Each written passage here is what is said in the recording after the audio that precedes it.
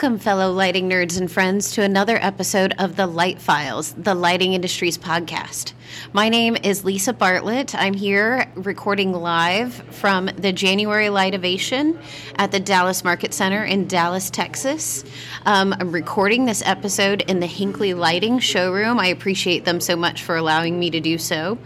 And so just because I'm recording in a different manner than normal, just a little disclaimer at the top that if anything sounds a little wonky or it is not as perfect as I would maybe like it to be, my apologies, and please bear with me. And the next time we do such, I'll be better informed and it'll all sound amazing and perfect. So I apologize for any of that right off the top. If you're not already supporting the podcast, patreon.com/lightfiles. I really appreciate your support as I have been walking around the Dallas Market Center this past few days. It's been amazing to see so many people. I've really enjoyed that. But I've also gotten so much great feedback from so many of you that are listening to the podcast that I had no idea. You're like top secret listeners. And and I love it, and I really appreciate it, and everyone had such kind words to say to me. So I just want you all to know from the bottom of my heart how much I appreciate that, and you're supporting the podcast and me. It really, really, really means a lot to me. So thank you so much. So on this episode of Light Files, I have a special guest. With me today is Zell Duda of Lighting and Bulbs Unlimited in Charlotte, North Carolina.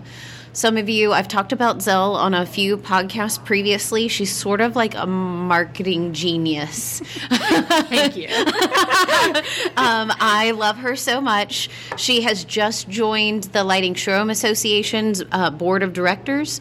And so she's really, I think, making a splash in the industry and showing us all a little bit about how we can do what we were already doing and do it better and have a better marketing message and reach customers better, which is something that we're all trying to excel at.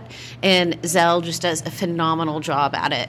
So welcome, Zell. Hello. I'm so glad you're here. So start off, tell us just a little bit about how you came to work at your lighting showroom. So I was working for another company and decided to help my dad, who owns the company, during his transition period. While I was on maternity leave, and by the time that was over, I never left. I ended up just going full-time. And at first it was really more so to help my dad, and then I ended up realizing that I was pretty good at what I was doing, and I was able to help customers pick coloring and everything from a design standpoint. So it kind of just clicked. Like, I'm good at this, maybe I should stick around. And so what do you do day to day in the showroom? What would you describe your job responsibility as? So being a small independent lighting showroom, we wear a lot of hats. So there are definitely some days where I'm really out on the sales floor all day. So I know most of these catalogs. I may not know the product name, but I know who makes it, what finishes there are. I also do a lot of our social media. I kind of oversee the posts and trying to get the e-commerce rolling, because that's definitely big when we're taking on some larger titans. On the web platform, when customers come into a showroom, that's great and all, but the moment they go home, we don't want them using showrooms as libraries. And that's kind of what's happening right now with a lot of this e-commerce is they come in, see samples, bring in their hardware. We do all the legwork and all the work. They go, home and buy it from someone else, and we did all the work. So trying to reduce that gap has been a big thing that I'm working on. And I see you have, in watching you from afar and by being on your email list, which is actually really, really awesome. I recommend it to anyone who's looking for a great showroom mailing list to be a part of, to see how the marketing messages are working for them. But I would definitely recommend joining Zell's at Lighting and Bulbs Unlimited. They're doing some awesome things. So how did you get started doing all of that marketing for the showroom? Like, is it just something you were always passionate about? Did you just need it? It was a need and you got nominated to do it? Because that happens. I've changed my major a few times in college and ended up sticking with marketing. So I have a bachelor's in both marketing as well as business management. So it was just something good combination. Yes. Very smart. 2 degrees, and I'm using both, so that's great. I don't use mine. It's definitely rare that I think some people actually use theirs. So it's nice to know that I use mine, but I've actually done it a lot. So a lot of the stuff I do, I realize looking back, hindsight, I was always making the flyers for high school stuff. Oh, yeah. So events and stuff, I was the one making the flyers, and I was the one. So I'm like, I've always been doing marketing and managing kind of like campaigns or programs, and just never really realized that's what I was doing. Right. And now that I'm doing it, I'm like, oh, well, this is second nature. Like, maybe I should study this. So where do you think you found the most success in your marketing strategies, or is there something that just really stands out to you as like, oh my God, I'm so glad we did this. It's made such a difference for the business. I definitely think knowing your audience. It is fully, it's definitely something that can help if you understand your audience, but also understand that you have limitations. Not everyone can sell to designers. Not everyone can sell to homeowners. Not everyone, can sell online. But seeing where you do well existing and just pushing that and focusing on those other audiences. As a hindsight, it's not as depressing when you look at your numbers saying, oh, I didn't sell anything to designers this year. Maybe that's not your market. Right. Focus on what you're good at. Leave the rest, and then if there's room for improvement, that's how you grow. But I think expecting you to sell to every designer that walks in and every homeowner, it's going to be it's like looking at your email numbers. If you have people who are unsubscribing, it's definitely sad. It's like, oh man, what did I do wrong? But in reality, you're curating your audience, so your engagement rate's going to go up because you're actually getting people on your list that you want to be selling to, not people who are just there for numbers. Right, that's really well said. I have heard when it comes to marketing, especially for small businesses, that you shouldn't be afraid to not try to be everything to everyone. Like, go ahead and just hone in on who it is that you are the best at serving and really message to them well, and don't worry so much about how I can't do all these other 25 other things. Like, 'cause I think we just try so hard to be everything to everyone. Yes. that we sort of just fail a little bit at the whole thing. So you definitely would concur with that, right? That it's better to be a little more focused. Without naming any names, there is one vendor we actually no longer do business with, because that's exactly what we did. Is we looked at everything and said, okay, this is what we're doing now, and it's honestly not working. We're doing a lot more work than what it's worth in terms of how much we make at the end of the day, and we look at how many people were involved in doing that, and we made the tough decision saying this isn't what we should continue doing. Right. That famous saying of don't put all your eggs in one basket. It's the same concept. If you have one great customer and you're putting all your resources in them, it takes one customer to leave for you to be in trouble. Right. So it's definitely okay. It's tough. Yeah. It's definitely heartbreaking when you make those tough decisions. But it's like snails.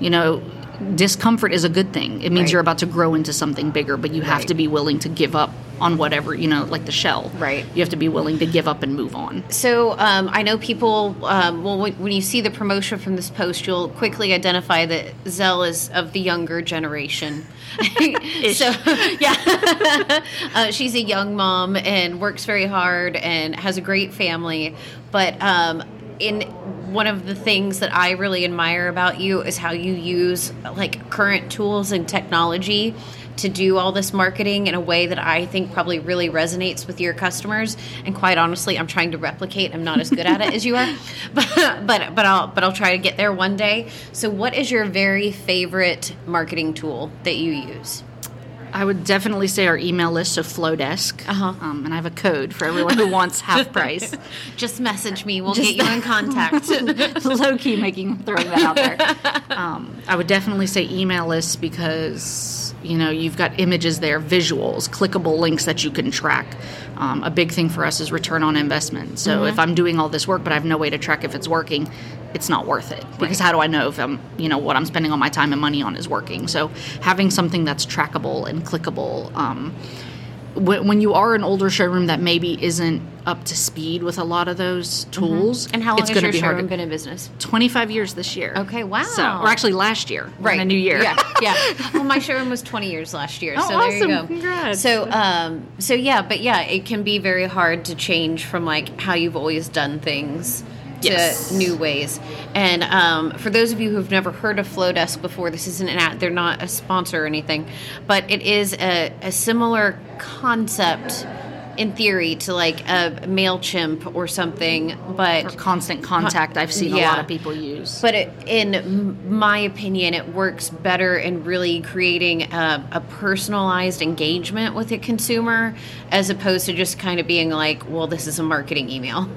And it is a marketing email. It's just a little harder to identify that it is. So I feel like the messaging can resonate, maybe land a little better. Yes, and what I will say, because a lot of the older showrooms, or just, independent showrooms in general, obviously dollar amount plays into a factor. Yeah. I will say that with some other brands of email sources is you're paying for however many emails you have on there and how many emails you're sending per month. Mm-hmm. So you might have a big list, no one's reading your emails, but you're still paying because you have 5,000, 10,000 names on there. Yeah. What I like about Flowdesk is it's unlimited. I can have as many subscribers, active or not active, and I can send as many emails as I want, and it's the same flat price every month. So for us as a smaller showroom, that dollar amount came into consideration, and we got them when they were in the beta, so they are a fairly new company. Right. But the features they've come out since we've joined has been constant. So they're definitely worth getting in now before those rates go up. Before they go up again. Before everyone catches on how great they are. And don't forget to get the code from Zelle. Yes. So now that you're kind of coming on board with the LSA as one of our board members, and honestly really helping us with our marketing and messaging as the Lighting Showroom Association. Those of you who are members, I did a presentation here in Dallas on Friday morning at the Hubbard and Ford showroom. It went very well. There's a PDF of the presentation I'm going to be emailing out to members. The only thing I can take credit for in the presentation is like the words you see on the screen. Everything else Zelle did, and it's really fabulous and well put together and well thought out. So as you think about how you want to move forward with the LSA in 2022, or things that you would like to see independent lighting showrooms do, like what are your thoughts, whether they come to fruition or not? Like, what are some things that are really like passions of yours that would you like to see us take on in the industry? So I honestly, we're independent showrooms, so it's really just us. Mm-hmm. Pace Lighting is probably just you. Right. It's not like we're Wayfair or Build and we have, tons of warehouse space. We're definitely not Amazon. But when we stand together, we could be. Yeah. So granted, bottom line, we're all still competition from one another, but I think as showrooms, especially coming to the coming to Lightovation, if we all stand together, we have a bigger voice than I think we do. I agree. And, when you're looking at it from a marketing perspective, especially for all these showrooms, is when you see something, your first question should be, why don't I do that? Or how can I do that? So if you catch yourself saying, oh, wow, I like how this, company sent out an email. Okay, well, why aren't you doing that? Right. You liked it. Imagine now what your customers are going to say if you now do the same thing. Right. Right. So there's so much room for improvement. Where do you see your showroom growing over the next year, 2 years? Like, do you guys, without giving away the bank or anything here, but just in generalities, like, what are you thinking about? Like, what are you focusing on? Are you really focusing more on e-commerce sales? Is there something that you're really devoting a lot of time to right now? Yeah, we definitely don't. We don't really have plans on saying, hey, we want 95 showrooms across America or anything like that. What we're trying to do is customer experience. Yeah. We want to give you a better reason to not go online. Right. So when you come to us, it's like, this is exactly why you came to us, why you didn't go online. So all manufacturers, color samples are important. I know it's annoying, making all those swatches, but I will tell you firsthand, I am completely fine with you sending, if someone's going to return a RGA that's damaged, send it to me. I will cut off sample swatches. We will utilize every piece of that fixture and not have it go to waste. There's some brands that don't have swatches, and I've realized with the increasing brass, most of my returns are brass because the brass was the wrong shade of brass. It was too yellow, it was too champagne, it was too brown, it was not enough brown. So we pay for that shipping. The costs could have been prevented. Now, granted, online's a different story, but if you bought it online, that's online's problem, not mine. But in our showroom, it's like, okay, if I have that swatch and I can show you that finish in person, you bring your hardware in, we want to push that. And what it also does is I have some customers who come in, they worked well with the brand we sold them previously, they want to stick with that brand. So we are doing our due diligence, as a showroom to kind of encourage brand loyalty as well. So if someone has a good experience with a brand, we have no issues. I'm always going to grab that catalog first. Right. So that may not be every showroom, but that's definitely what we do. Is we try to keep the lines consistent. We try to, truly push the brands that we do well with, whether it's their warranty process, their customer service, answering the phone.